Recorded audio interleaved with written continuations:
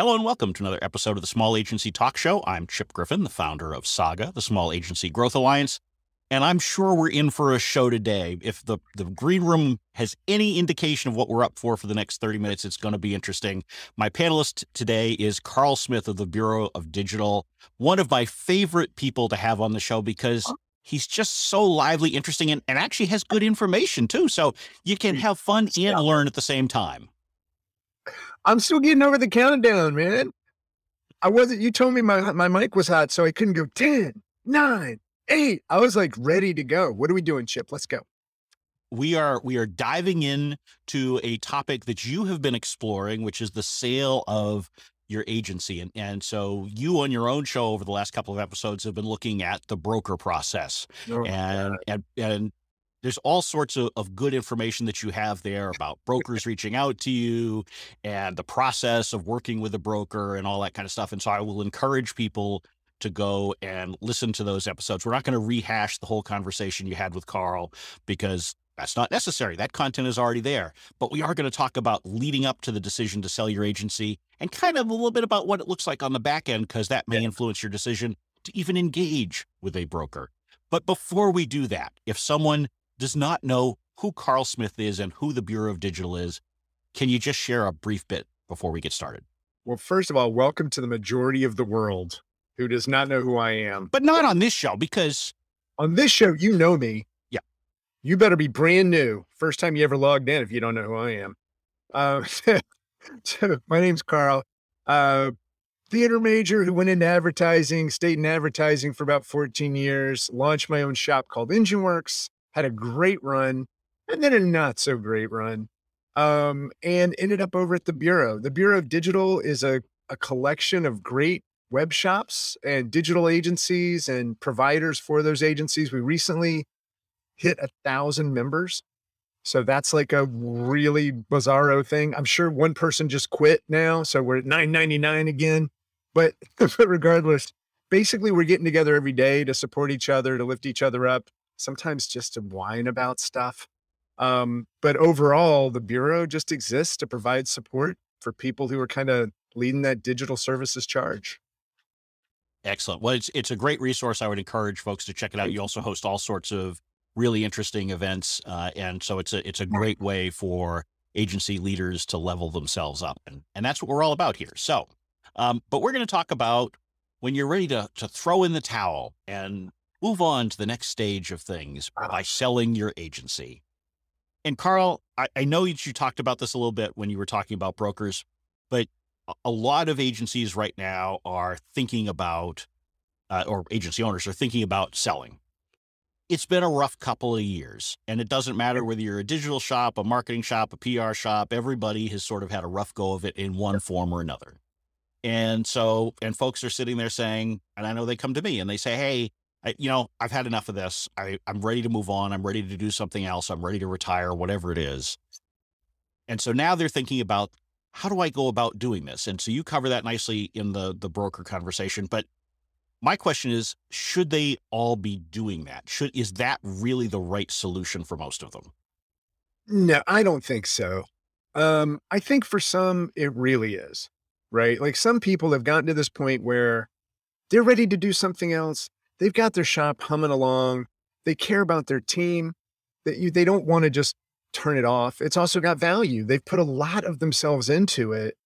And if they're really just not enjoying it anymore, if it's just not something they want to be a part of, but they also want to take care of themselves and, get paid for some of the work they've put in, then I think those people should absolutely consider it.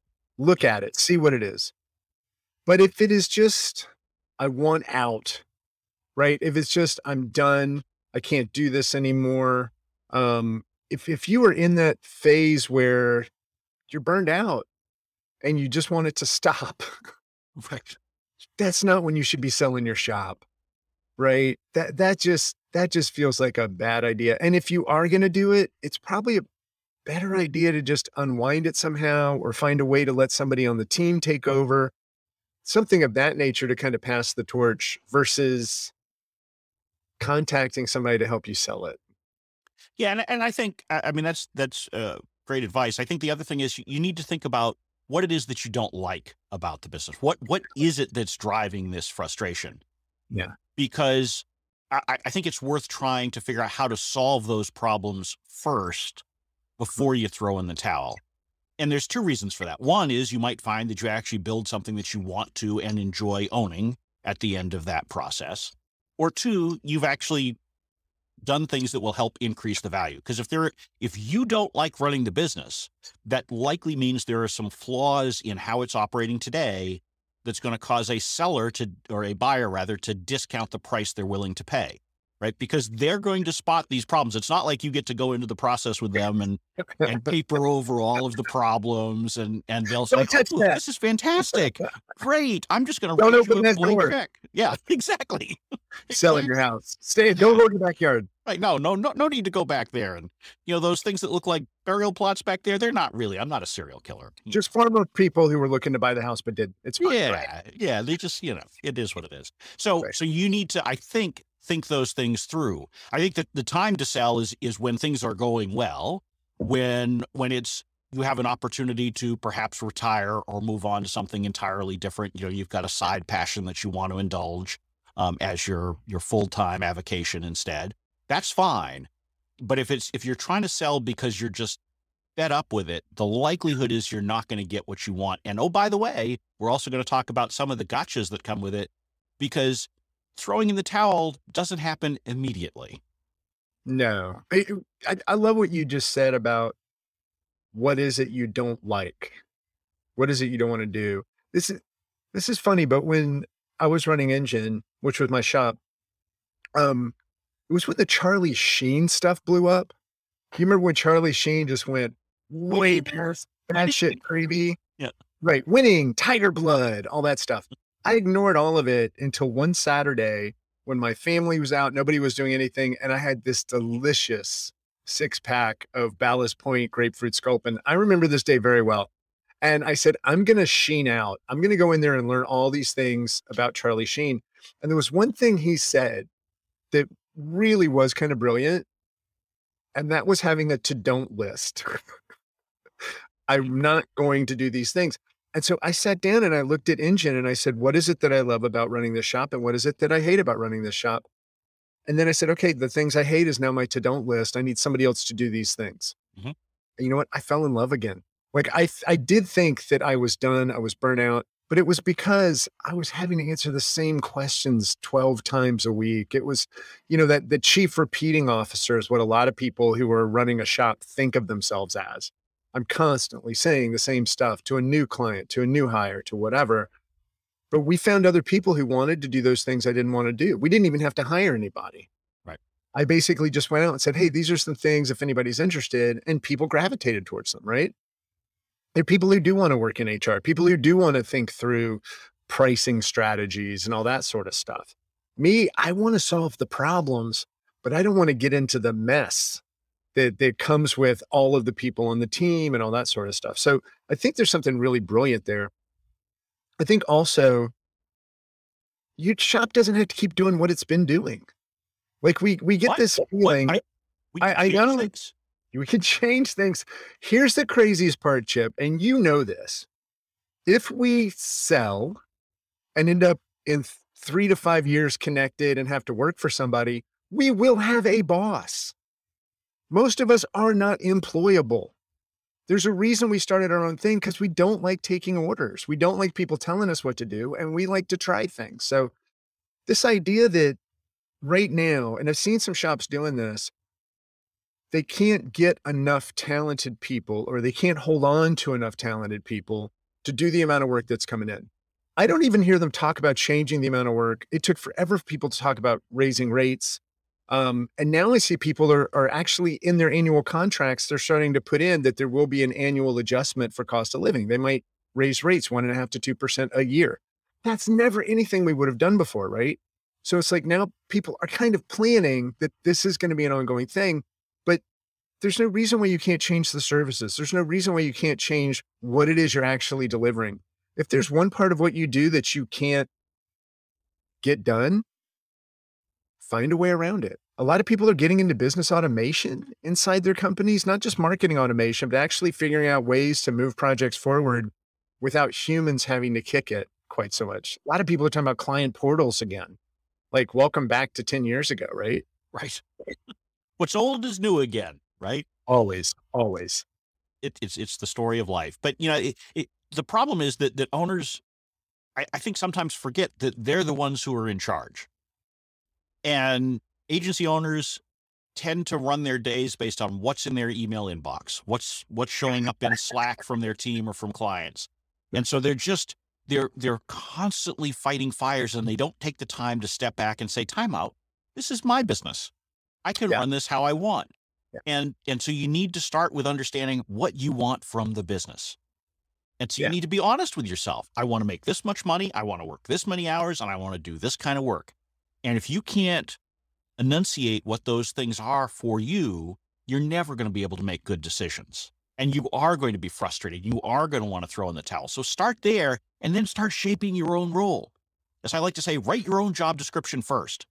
Yes, you got to go hire all these, seats on the bus in order to get the work done for clients. But before you do that, write your own job description. Not what it is today, what you want it to be. Yeah. So that you can figure out those things, because you'll be a lot happier. And I guarantee you, if you sell, once you become an employee of someone else, they're not going to let you write your own job description. They're going to tell you what you're doing. So it may actually get worse before it gets better. Yeah. And then once you are out of that, what are you going to do? And the thing that I see so many people do, and I think some people do it well, some people just don't know what to do. They hang up a shingle and say, I'm now a coach. They hang up a shingle and say, I'm now consulting to do these things. And I think it's a halfway house kind of situation while they're trying to figure out what they're going to do. Again, some of them do great, right? Like David Baker notoriously was horrible at running a shop. He'll be the first one to tell you, mainly because he doesn't like people that much. And so he had to manage people. No, come on. He was like, It always comes across so warm and fuzzy, Carl. I know, right? And so it's funny because part of this conversation, David and I had a call and we were just talking about how many shops were for sale. And I've been sort of in this space for 20 years, I guess, right? So, or even longer than that, I guess late 90s. And it's crazy to see how many shops are for sale. And if you sign up for any of these broker lists and you get the emails when they put a new one up, it feels like the housing market. It feels like a Zillow where things are popping up every other day, only they don't seem to sell as fast, right?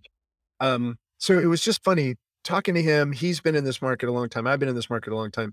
There's never been anything like this, which also means you have to realize as the person selling, you're not in charge. It is definitely a buyer's market, right? Right. And it always is, because most people, when they are selling their agencies, have a desire to get out.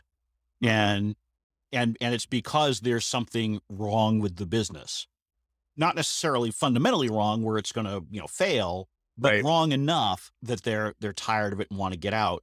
And so that really puts the leverage in the hands of the acquirer, because they know that you want to sell. Now, here's the other thing. As the deeper you get into the process of selling, the more it becomes almost a self-fulfilling prophecy. And you're going to agree to all sorts of stuff that 6 months ago you might have said, I'll never do that. I'll never sell for that amount. I'll never agree to that kind of an earn-out percentage. I'll never agree to go work for the buyer. But you get deeper and deeper into those negotiations, and those objections start falling because you just want to get the deal done. Yeah. And that puts you in a really bad position. And it's one of the reasons why you ought to be reading a lot of the stuff that David C. Baker and others put out, because they will talk to you about a lot of these details in ways that will help you to better understand the process. Yeah. So much of what you just said is triggering conversations I've had with other people, and a few that I just had with myself. I think that's fine. I can talk to myself. But one of the ones that I'm thinking about is Will Reynolds. Will runs Sear Interactive. Will got offered like $20 million to sell. Right. And if this was an acquisition offer with a dollar amount, this was not any kind of going through scoping it, figuring out, what's the real valuation, this sort of thing. But he did say no. And I totally believe like this is the way that everything went down because he didn't know what else he would do. And he was making plenty of money and he really wasn't running the shop anymore. And so to that point, he had hired a president, he had hired a CEO. I'm not sure what Will's actual title is, but I know other people in their companies who, well, you've heard this before, like a founder can get you to this level, but they might not be able to get you to that next level. Like their amount of love and determination and hustle, which isn't always a negative word. And they put that passion in and they did all that work to build something to a point, but then maybe their energy is depleted or they've gotten to where they want. Hire somebody else to take over. Mhm. Sit back, do the things you love. Somebody asked me where I want to be in 5 years. And I said, I want to be right here. I still want to be at the bureau. I just don't necessarily want to have to worry about financial projections anymore. I don't want to worry about, how is membership retention? How is this? How is that? These types of conversations don't interest me at all.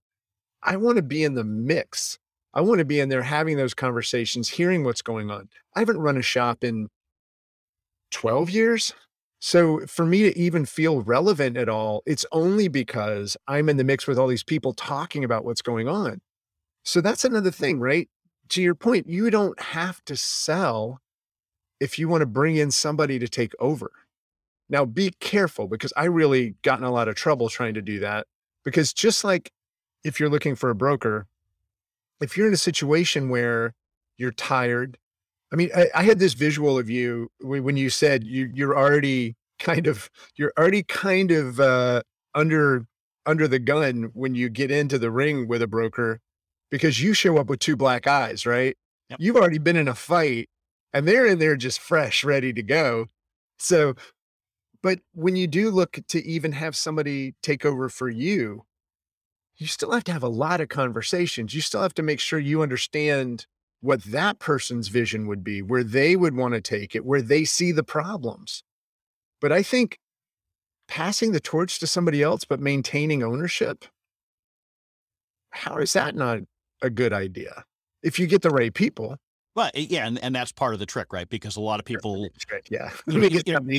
if they decide, not to sell and they decide to bring someone else in, they often view that as a silver bullet too, right? Where they can they just go out, they just hire either a strong number 2 or someone to run the business and it's all going to be okay. It takes a lot more than that. I mean, you've got to find the right person, but you also have to spend time with them. It's, make sure that you're growing and grooming them into what you want them to be. And oh, by the way, don't just give them equity when they walk in the door. That's a huge mistake that I see. Maybe to get this person, I have to give them a piece of the business. Okay. Well, now you're in a whole different conversation. Probably a good conversation for another day. We're not going to go there because we've talked now about sort of leading into the broker discussion that you had on your show. I'd like to now talk about the back end. So the broker, you've engaged the broker, you found the right one. They've had some conversations with some potential acquirers, and now you've got the deal that you think is the right one. And so I think this is a place where a lot of agency owners haven't fully thought it out because they haven't been through it and they haven't seen the details. And there's not a lot written about this piece of it, frankly. Right. A lot of the books out there just end with the sale happens, right? We were talking in the pre-show about Built to Sell. Fantastic book, lots of great advice on processizing your agency and that kind of stuff. But it ends with the owner collecting his check and walking off into the sunset. That's not exactly what happens. And so let's say that you've found Acme Agency is going to buy your agency. And so you're sitting down with Acme's CEO and you're breaking bread and having a drink and you agree on, yes, we're going to sell for $5 million. Great. All done, right? Now we just, next week I'll get my check from them and it's all over, right? Yeah.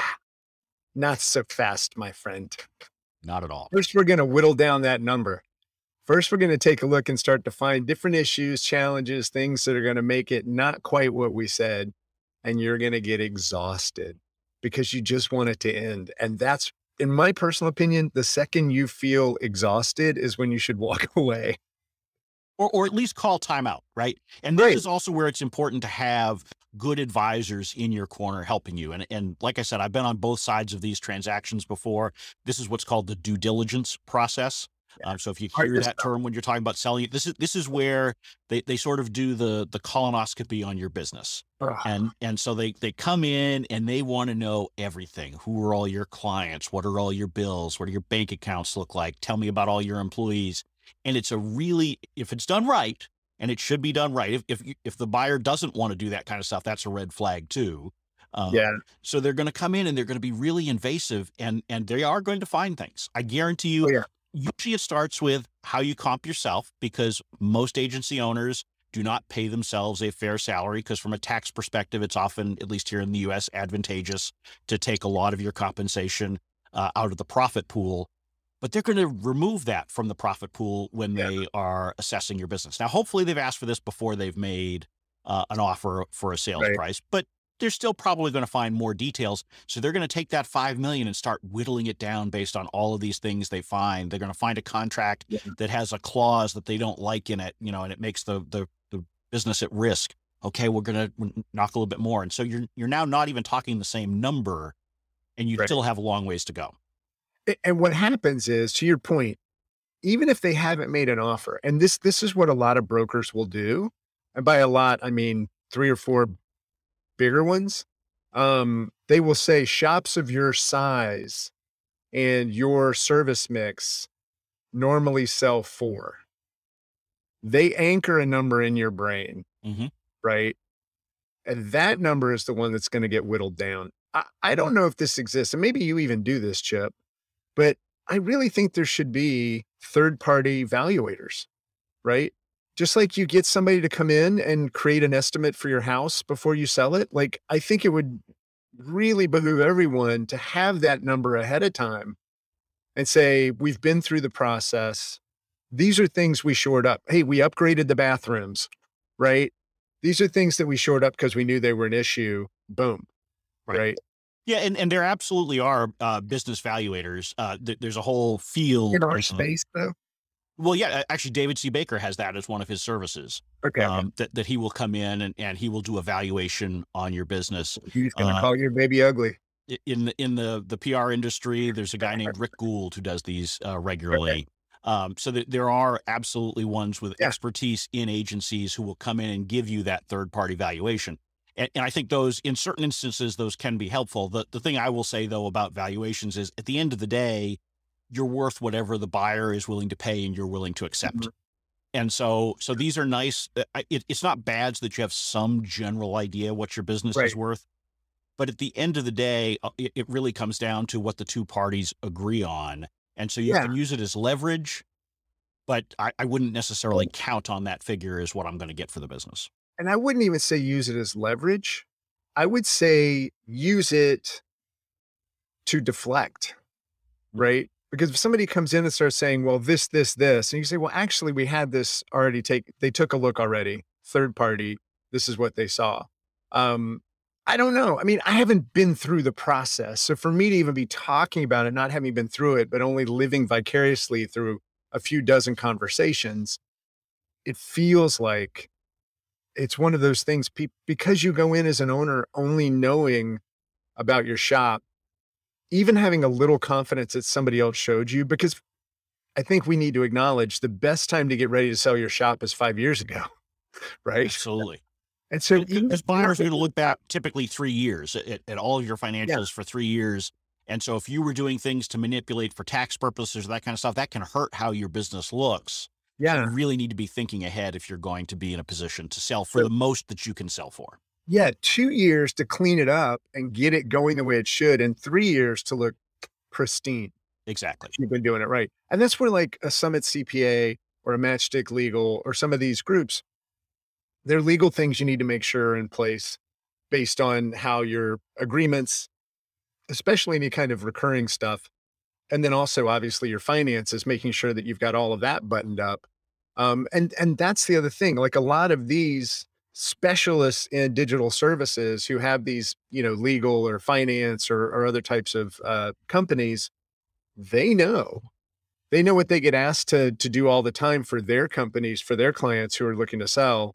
So they can help you get that stuff tightened up. And even if you aren't looking to sell, you probably go ahead and do that stuff anyway, because it'll make your company better, right? Well, that's the thing that, what you do to help make your business better to sell will help it make it better for you to run and vice versa. Right. So just build a good business at the end of the day. And, if you like your business, if it's running well, chances are someone else is going to be interested in it.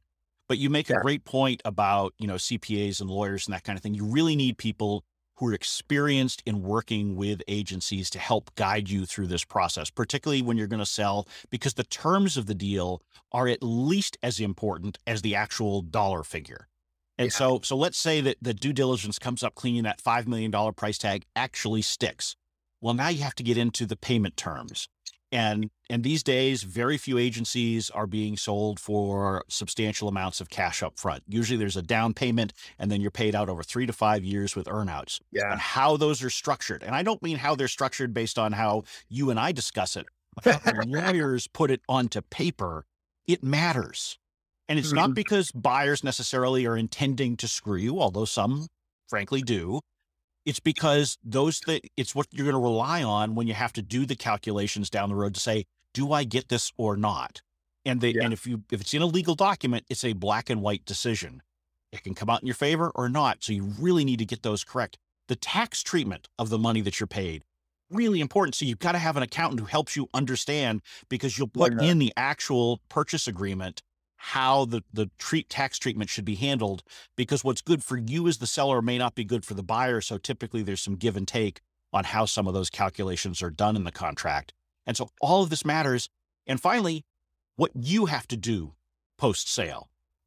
What is your job and what protections do you have? You're probably going to want an actual employment contract in addition to the purchase agreement, right?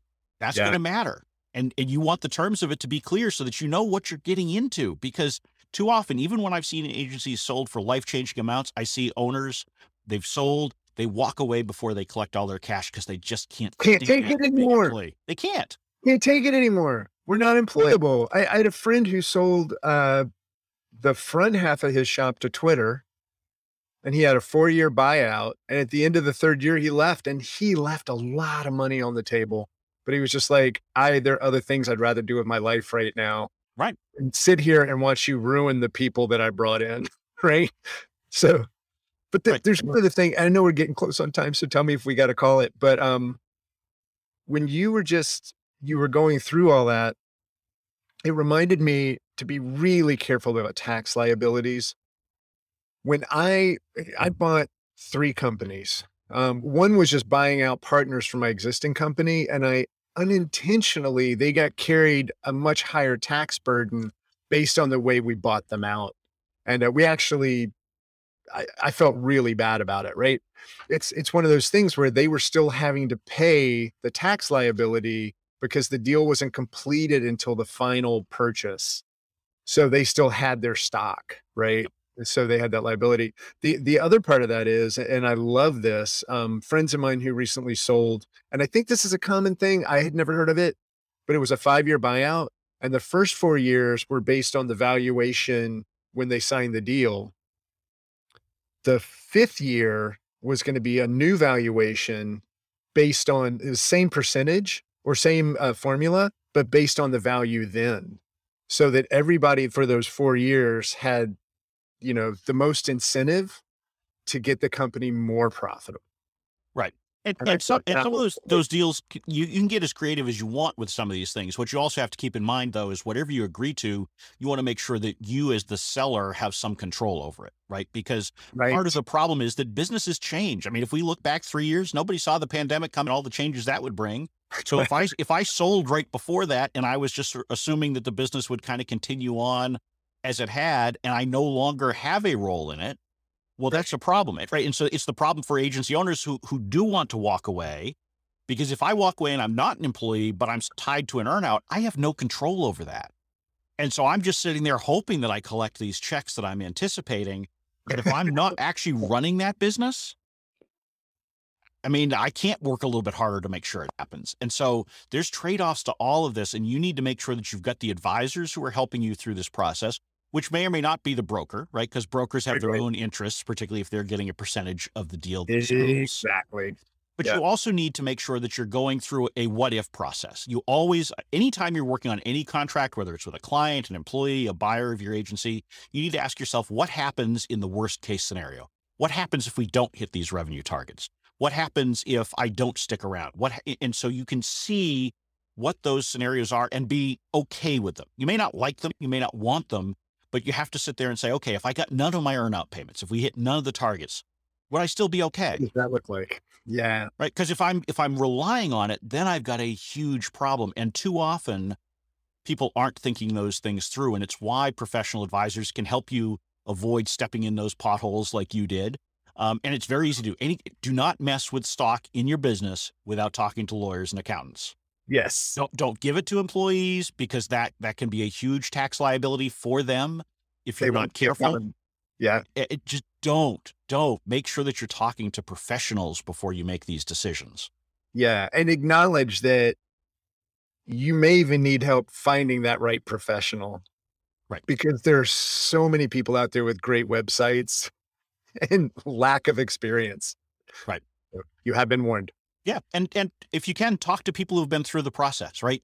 Before you sell your agency, talk to someone who's sold their own agency, because they'll tell you the good, the bad, and the ugly, particularly if it's not in a forum like this, right? If you're able to have a private conversation, they will share lots of details that perhaps didn't make the trade press when they started the business. Well, and I'll just say, for everybody listening, feel free to get in touch with me. It's just Smith. I hate that it's my last name, Smith at bureauofdigital.com. And I'll help you connect to somebody who sold their shop. Like I am happy to provide that service of conduit so that you can talk to somebody who's been through it.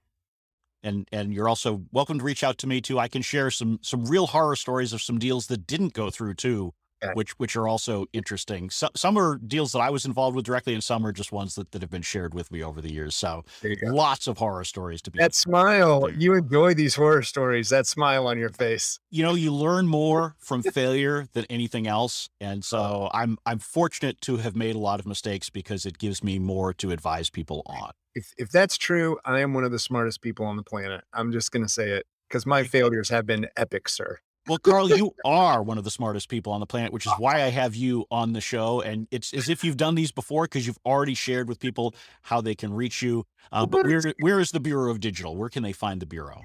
So bureauofdigital.com, you can go there and find us, easy enough. And also, I mean, our social is pretty much that same thing on Twitter and LinkedIn. I would look at the LinkedIn these days. What's happened, right? The only difference between LinkedIn and Twitter is that people don't share Wordle scores on LinkedIn. That's a whole nother episode, but it's reality TV. So if you want to hear about the hard time somebody's going through and how it's rallied their business, find us on LinkedIn. And if you want Carl to come back so we can talk about Twitter and Wordle and all sorts of other things, let me know.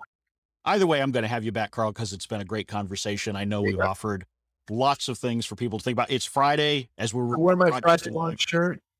Don't launch on a Friday, kids. Okay.